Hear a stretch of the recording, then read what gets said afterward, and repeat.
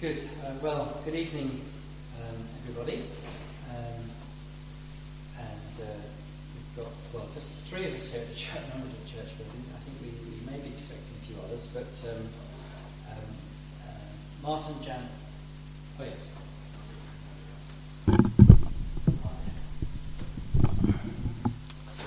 Martin and Jan are not able to be here, and also Ed is not able to be here this evening.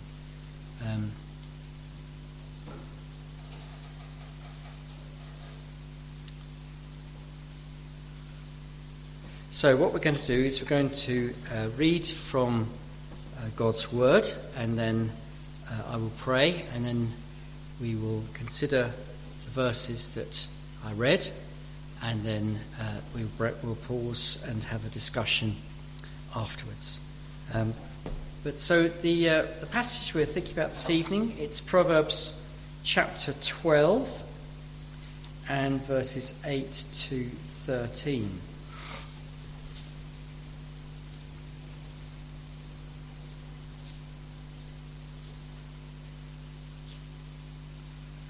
Proverbs 12 verses 8 to 13. And it says this.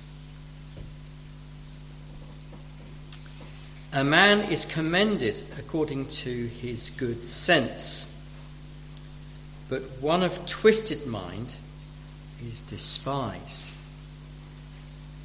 Better to be lowly and have a servant than to play the great man and lack bread. Whoever is righteous has regard for the life of his beast, but the mercy of the wicked is cruel. Whoever works his land will have plenty of bread, but he who follows worthless pursuits lacks sense. Whoever is wicked covets the spoil of evildoers, but the root of the righteous bears fruit. An evil man is ensnared by the transgression of his lips, but the righteous escapes from trouble. Well, let's come to God now and seek his help.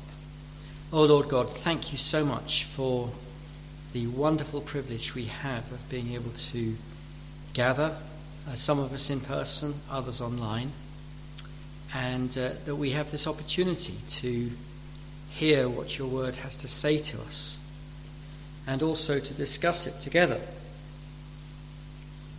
And we do pray that as we consider your word tonight, you will speak to us. Lord, we pray that you will, if necessary, convict us of our sin.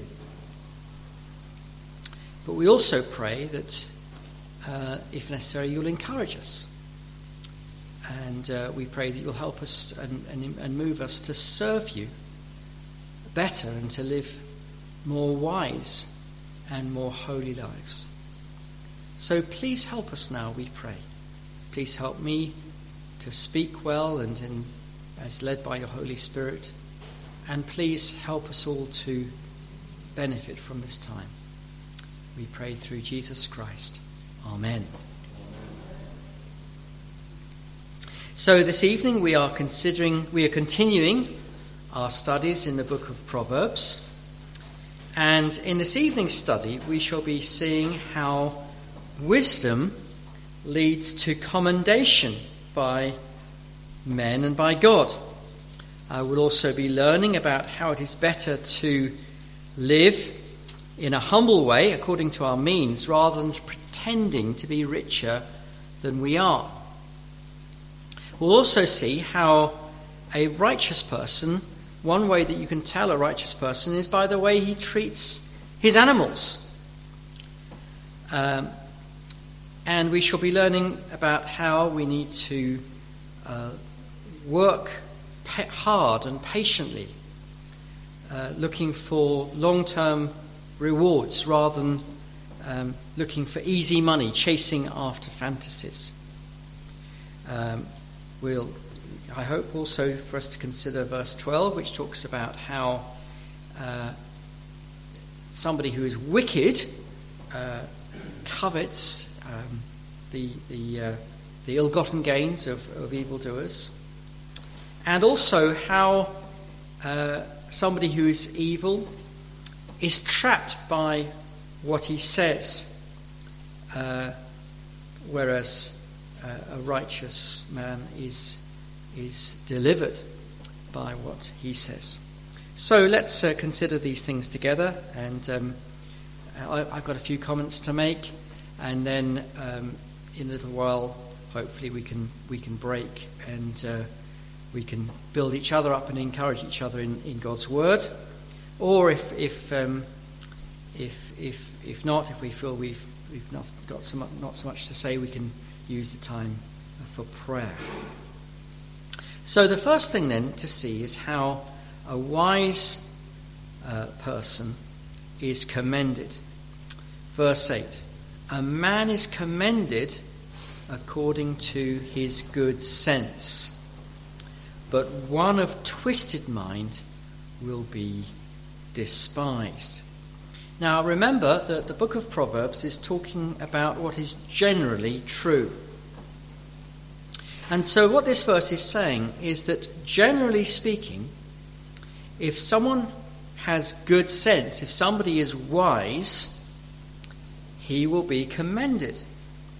Whereas generally speaking, somebody who has a twisted mind, that person who is a fool, will be despised. Now, what's quite interesting about this verse is that you wouldn't actually expect this to be the case, because, of course, our world is corrupt in its judgments. Our world applauds what is good, our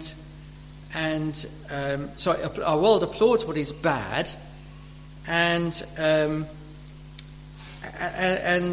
mocks what is good.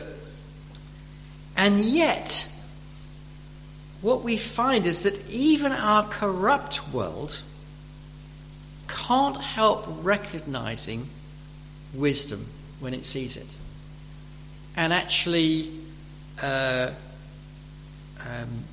rewards the person who's wise, and often gives that person responsibility. You've got numerous examples of this in the Bible. Joseph, the son of Jacob, was recognized to be wise by those around him, so he kept on being given responsibility.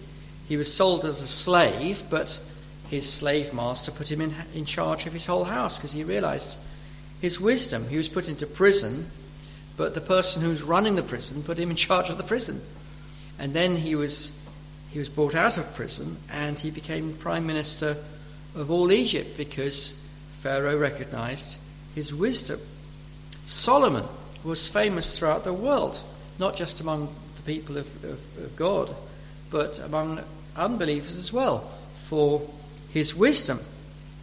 The prophet Daniel was recognized to be full of wisdom and made effectively the prime minister of the Babylonian Empire. Jesus, of course, his wisdom was commended even by his enemies. They tried to catch him out with all sorts of trick questions, but they were totally baffled by his wisdom, and they respected him for his wisdom. Stephen, the first martyr of the church, had a wisdom that no one could withstand, Acts 6 and verse 10. And Paul says in Romans chapter 13 and verse 3 that in our relations with the state, he says, according to the NIV translation, do you want to be free from fear of the one in authority? Then do what is right, and you will be commended. If we're Christians, we seek to do what is right, then even the non-Christian state will, generally speaking, recognize that wisdom. But most of all, knowing the wisdom of God and living according to it leads to us being commended by God. In a sense, the commendation or otherwise of this world is of no account. We shouldn't really be too worried about what people think of us. But the thing which really matters is that God commends you. And Jesus said on that final day that, according to the parable of the talents, he said that he will say to those who have used the gifts that he gave them well, he'll say to them, "Well done, good and faithful servant." What a tremendous thing it will be to be commended by none other than the Lord Jesus Christ. But by contrast, the person who is foolish is despised. People can see that that person's a fool. Like that person can see that person is making really stupid decisions. And people have no respect for the fool. And they laugh at the fool. Nabal, whose name means fool, who foolishly insulted David and his men, was despised even by his own wife, Abigail. In 2 Samuel chapter 25 and verse 17 tells us that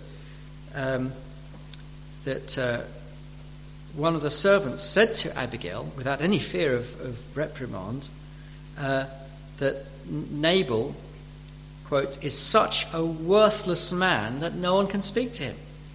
And Abigail herself said about her own husband to David in verse 25 of that chapter, "Let not my lord regard this worthless fellow Nabal, for as his name is, so is he. Nabal is his name, and folly is with him." And proud dictators who get too big for their boots and make foolish decisions land up being laughed at, like Hitler, who was famously derided by the Charlie Chaplin film, The Great Dictator. But worse for the fool is that he'll not only be derided by men, but also by God. Remember how we saw a little while ago in chapter 3 how God will mock proud mockers, and remember what Jesus said about the rich fool. Here's this man who had this bumper harvest. He said he would build bigger barns for himself and store up his goods and say to himself, "Oh, I've got food stored up for many years," and yet this man made no provision for his spiritual life. And we read in Luke chapter 12 and verse 20 that God said to this man, "Fool, this very night your soul is required of you, and the things you've prepared, whose will they be?" Think how terrible it would be to be labelled by Almighty God a fool and to bear that name for all eternity. So how then can we be wise? How can we get this commendation from men and from God? Well, of course, this book tells us, doesn't it? It's the fear of the Lord that's the beginning of wisdom. You come to Christ, you trust in Christ to be your Saviour. You realise that you need to be saved from your sins. You look to him for salvation, and having been saved, you then learn from God the wisdom that he gives, and you apply that in your life. So there's the first thing. A person who is wise will be commended. Now the second thing to consider from the verses we're looking at tonight is that it's better to live humbly within your means than to pretend to be rich. We read in verse 9, "Better to be lowly and have a servant than to play the great man and lack bread." This is translated in the NIV. "Better to be a nobody and yet have a servant than pretend to be somebody and have no food." This verse shows us how foolish it is to pretend to be what you're not. To pretend to be somebody really rich, really famous, really important, when in fact you're just a pretty ordinary Joe Bloggs. Well, this verse warns us against such thinking. Ties up also with chapter 13 and verse 7. One man pretends to be rich, yet has nothing. Another pretends to be poor, and yet has great wealth. Some people are obsessed with impressing others. They have to be seen to drive around in an expensive car. When they get married, they have to put on a really expensive do and hope that it's going to be reported in some posh celebrity magazine. They go away on exotic holidays and make sure that every movement of that holiday is publicised on social media before all of their thousands, hundreds of thousands of adoring fans. Why do they do these things? Well, because they want to impress everybody with their displays of apparent wealth and apparent importance. And yet very often, if you look into the personal finances of such people, you'll find that all too often such exotic displays of expenditure are financed by credit cards, bank loans, and other forms of debt. And in reality, such people are far less well off than it appears from their shows of expenditure.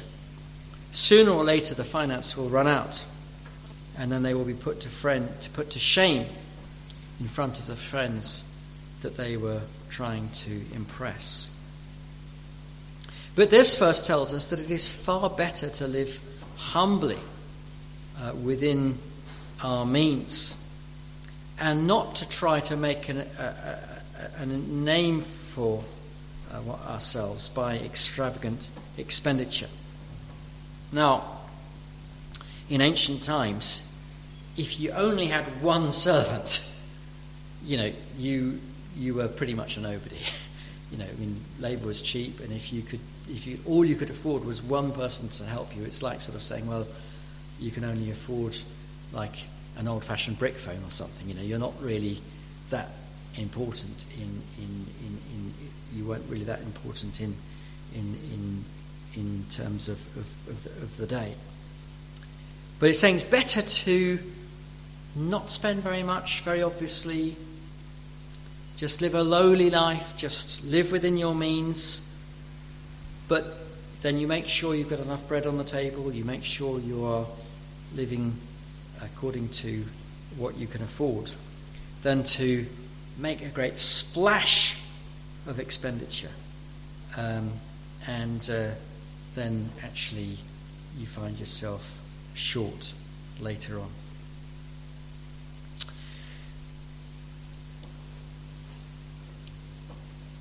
Why is it that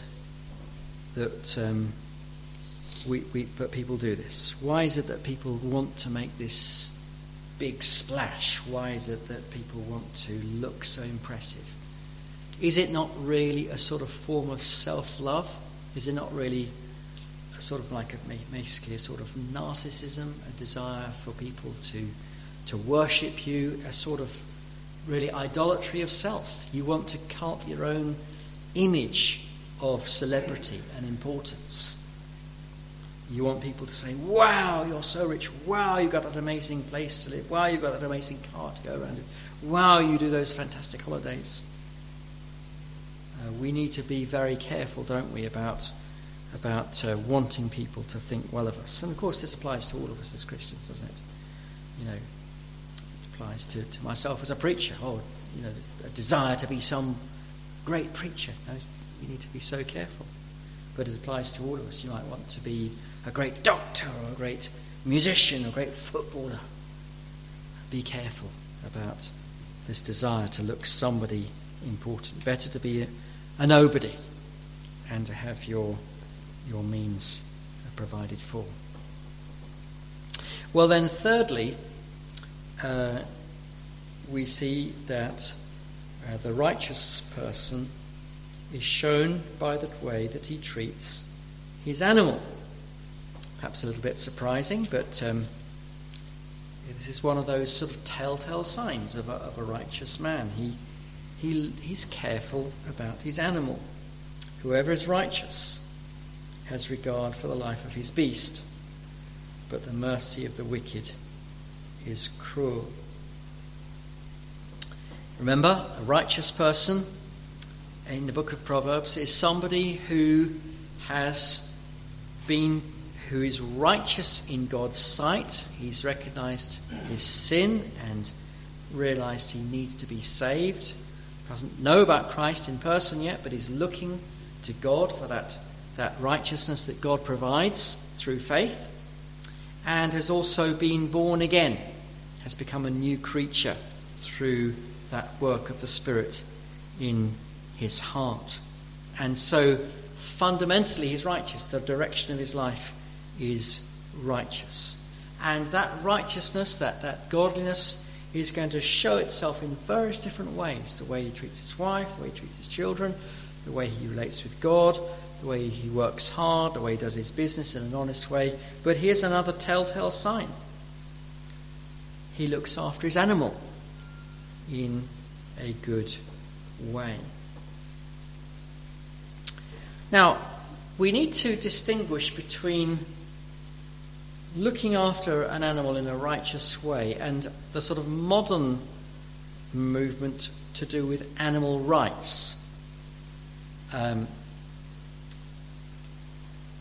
The animal rights movement comes from really a combination of atheistic evolutionism and pantheism. So evolutionism basically says that we've all evolved from matter, and humans are really no different from animals. And it's not really that they are elevating the animals, it's that they're bringing the humans down to the level of animals. Pantheism, which strangely enough comes often hand in hand with evolutionistic atheism, regards everything as divine. Nature is divine. Animals are divine. It faces the difference between God and his creation. Now, the Christian will look after his animal not because he believes in animal rights, not because he is pantheistic in his view. No, the Christian will look after his animal because he knows that animal has been made by God. It's not as valuable as human being because it's not made in the image of God, but nevertheless it's been made by God. And it should be cared for in the right way. And the Christian who knows his Bible knows that God himself cares for animals. Let me give you some verses. Psalm 145, verse 9. The Lord is good to all, and his mercy is over all that he has made. That includes the animal creation. Psalm goes on to say, Psalm 145, verses 15 and 16, the eyes of all look to you, and you give them their food at their proper time. You open your hand to satisfy the desire of every living thing. Psalm 147, verse 9 says that God gives to the beasts their food, and to the young their ravens that cry.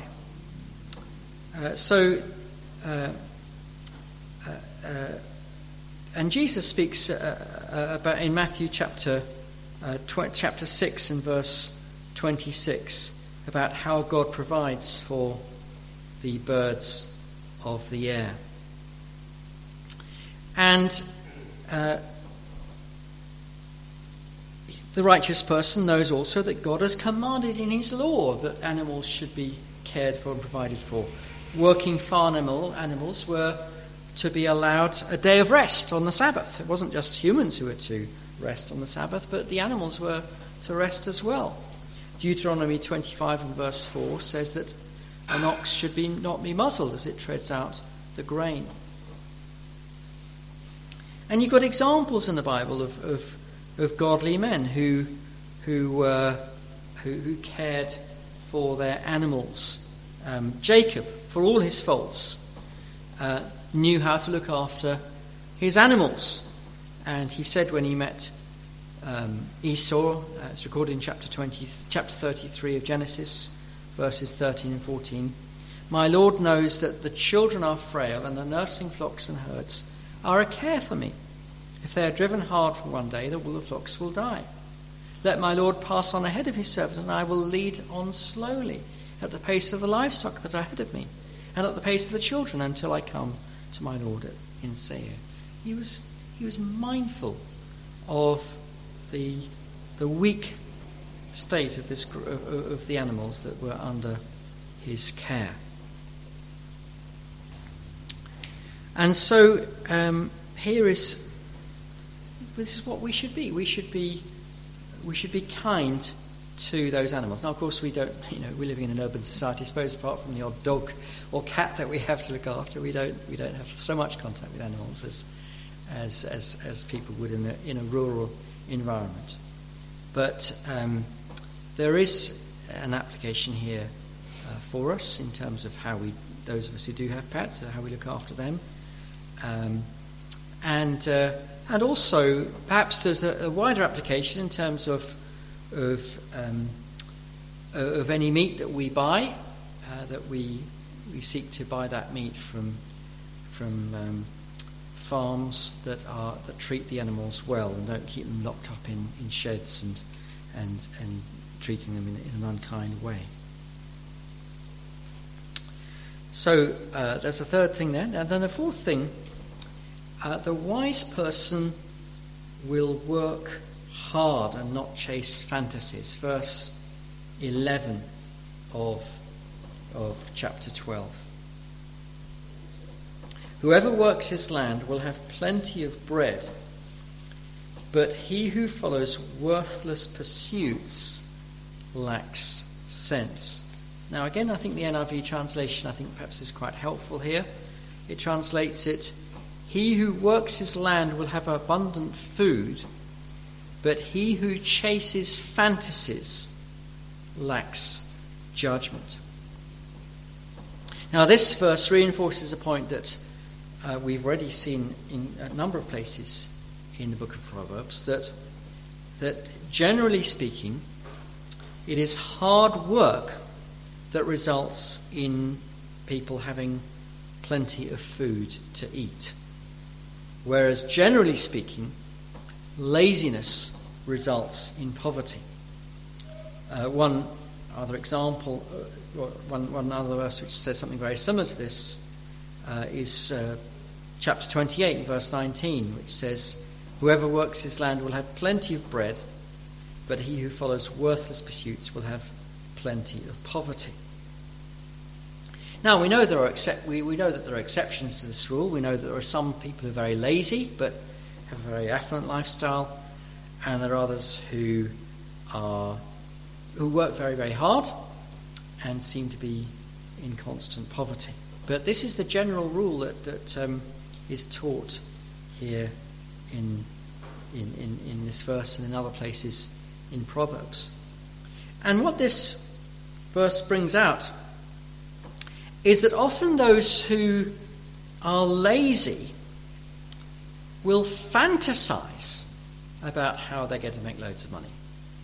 They'll say, "Oh, I'm going to be a football star. I'm going to be a rich and successful businessman. I'm going to be a top actor. I'm going to be an inventor." And they dream about these great achievements that they have, that they're going to make. But they do nothing to actually realize those achievements. Who was it who said inventor or the person who worked out how to utilize light bulbs. Did he say it was Edison? That's right. 99% perspiration and 1% inspiration. It's to actually work out how to do these things involves hard work, patient hard work. You experiment, you try, it fails, you try again, you try again, keep on and on and on and on working until finally you get the result. Very, very rarely does somebody just, as it were, hit the jackpot and they become instantly very rich through doing virtually nothing. Of course, it happens sometimes, but generally speaking, that does not happen. And of course, I mentioned jackpot there. That is one way in which those who are lazy try to get rich by gambling. They think, well, I'm not going to, I don't want to go through the hard work of actually just working every day and trying to patiently and carefully build up some savings and some if I just place this £10 bet on the lottery, I could become a millionaire instantly. And some fantasize about this great jackpot that they're going to win. And of course, the sad thing is that for the vast majority of people, such fantasies, rather than leading to great wealth, lead to great poverty. And the poverty that they're already in gets deepened through their gambling habit. But by contrast, the person who step by step works hard at school, passes exams, then goes on to university, works hard at university, gets qualified, gets a degree, then maybe does a professional qualification after that, then works hard at his job, he will, generally speaking, or she will, generally speaking, do well and have provision for his or her needs. And there is, of course, a spiritual application for us here as well. If we work hard at reading our Bibles and at our spiritual life, our prayer, we make that effort to get out to meetings of the church, and we make that effort to read good Christian books and listen to sermons online and so on and so forth, we will, in all probability, bear fruit in terms of spiritual strength. But if we're lazy as Christians and we hardly ever come to meetings of the church, we hardly ever read our Bibles, we hardly ever pray, then chances are that we will be poor spiritually. We might be saved, but will not have much to show for ourselves in terms of our spiritual life. If we work hard at evangelism, then it's very likely in due course we shall see a harvest of souls. But if we just spend our time watching films on the computer and just having engaged in leisure activities, never really make any effort to reach the lost, in all probability we're unlikely to see much of a harvest. If we make that effort to grow in our holiness, we diligently work at conquering sin in our lives, then it's very, very probable that in due course we shall reap holiness in our lives. But if we do not make any real effort to become like Christ, then sins which we thought we'd overcome in our younger years may well come back to haunt us in our older years. Now, we might fantasize, I'm going to be this great preacher, I'm going to be this fantastic evangelist, I'm going to conquer the devil, I'm going to see great triumphs. But the fantasies will not become a reality unless we're prepared to put in that hard graft that is involved. So the righteous will work hard and benefit from their hard work. Now then, the fifth thing to see from this passage is that the wicked person will covet what another evil person has gained.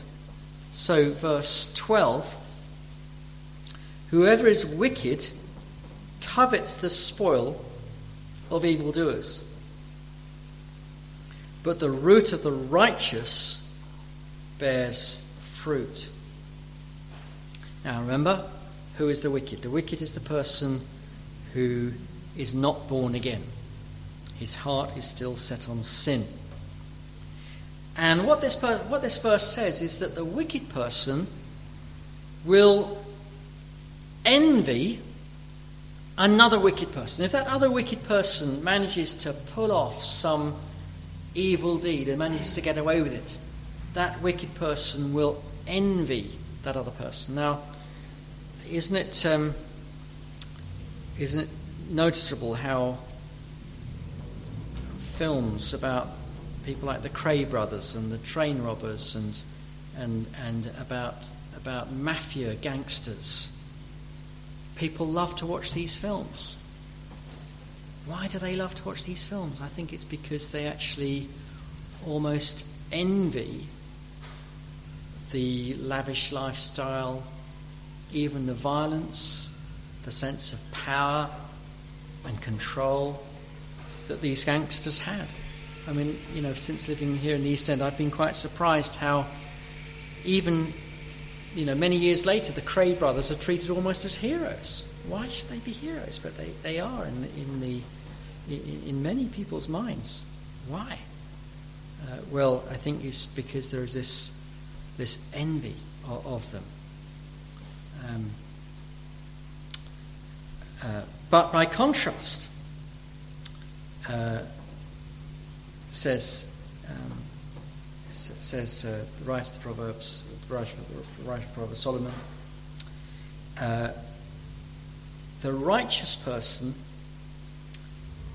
is the root of the righteous bears fruit. The righteous man is rooted into God, and his goal is to be like Christ. He's not wanting the reward of the pleasures of sin. He's not wanting to live out his sin in other people. Another way in which, by the way, that thing that I've just talked about happens is, why are these films that depict in graphic detail rape and murder? Why do people watch these things? Why do people find entertainment from these things? Why do they find it enjoyable to watch such horrible things? Is it because they actually want by proxy to live out that thing, to actually sort of to have a sort of an enjoyment in that sin? But no, the righteous, he's rooted for God. He wants God. He wants to be like Christ. And because he's rooting for God, there's fruit. The root of the righteous bears fruit. What is that fruit? Well, from the New Testament we know the fruit of the Spirit is love, joy, peace, patience, kindness, goodness, faithfulness, gentleness, and self-control. That's the fruit of the righteous. And then finally, the sins of speech entrap, ensnare the wicked. Verse 13, an evil man is ensnared by the transgression of his lips, but the righteous escapes from trouble. Now this is true at both the human level and also in eternal terms as well.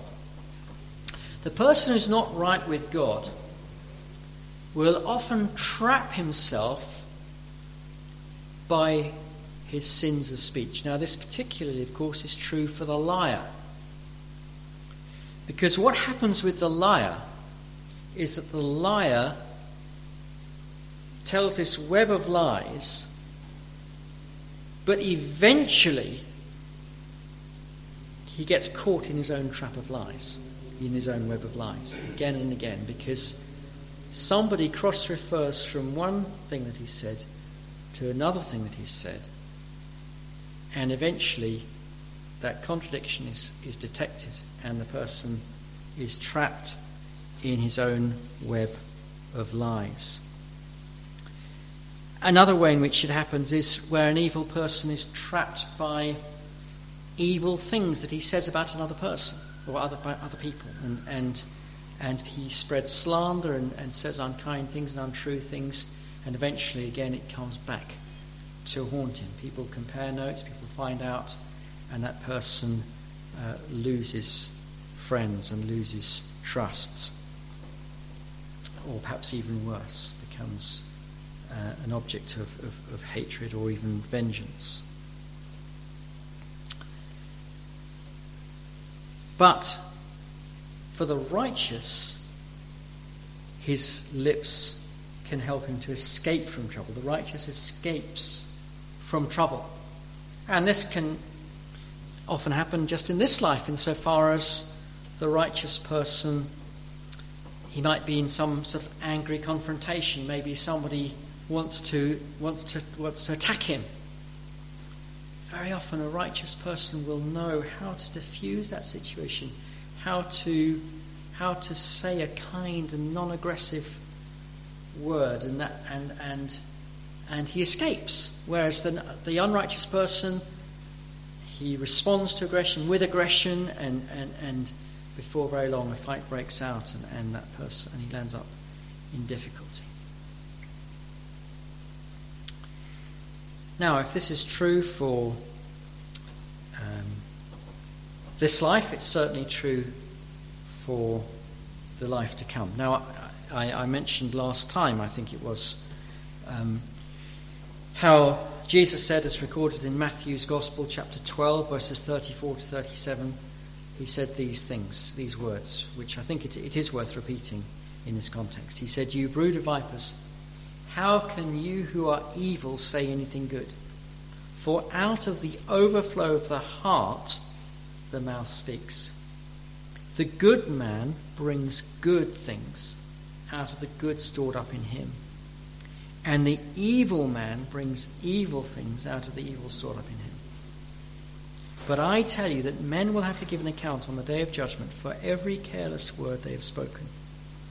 For by your words you will be acquitted, and by your words you will be condemned."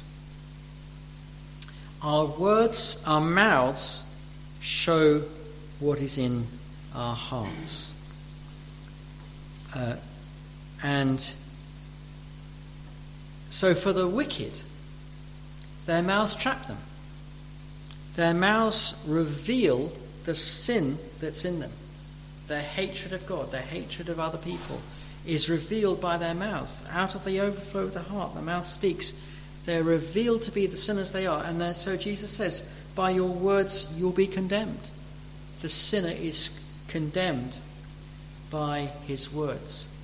But for the righteous, their mouths deliver them. It's not that you're saved by speaking right. You're saved by grace alone, through faith alone. But your words deliver the righteous. The words of the righteous deliver them in the sense that they show that righteous person to be the righteous person that he is. They reveal that man or that woman is trusting Christ for salvation. That there is the love of God and the love of man in that person's heart. And it's revealed by his or her mouth. And so the mouth, in that sense, delivers him or her. Well, I hope that is helpful for us.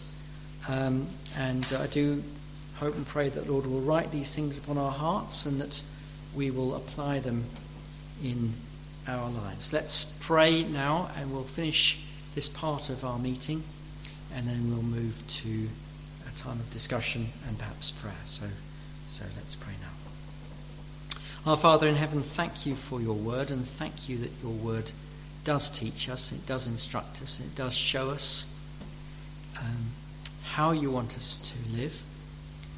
We pray that you'll help us to remember what we thought about this evening, and we pray that you'll help us to apply your word in our lives, that we will think aright, that we will speak aright, and that we will act aright, that we will live in wise and godly ways. We pray that, Lord, if anybody listens to this who's not yet a Christian, we pray that you'll move that person to come to Christ.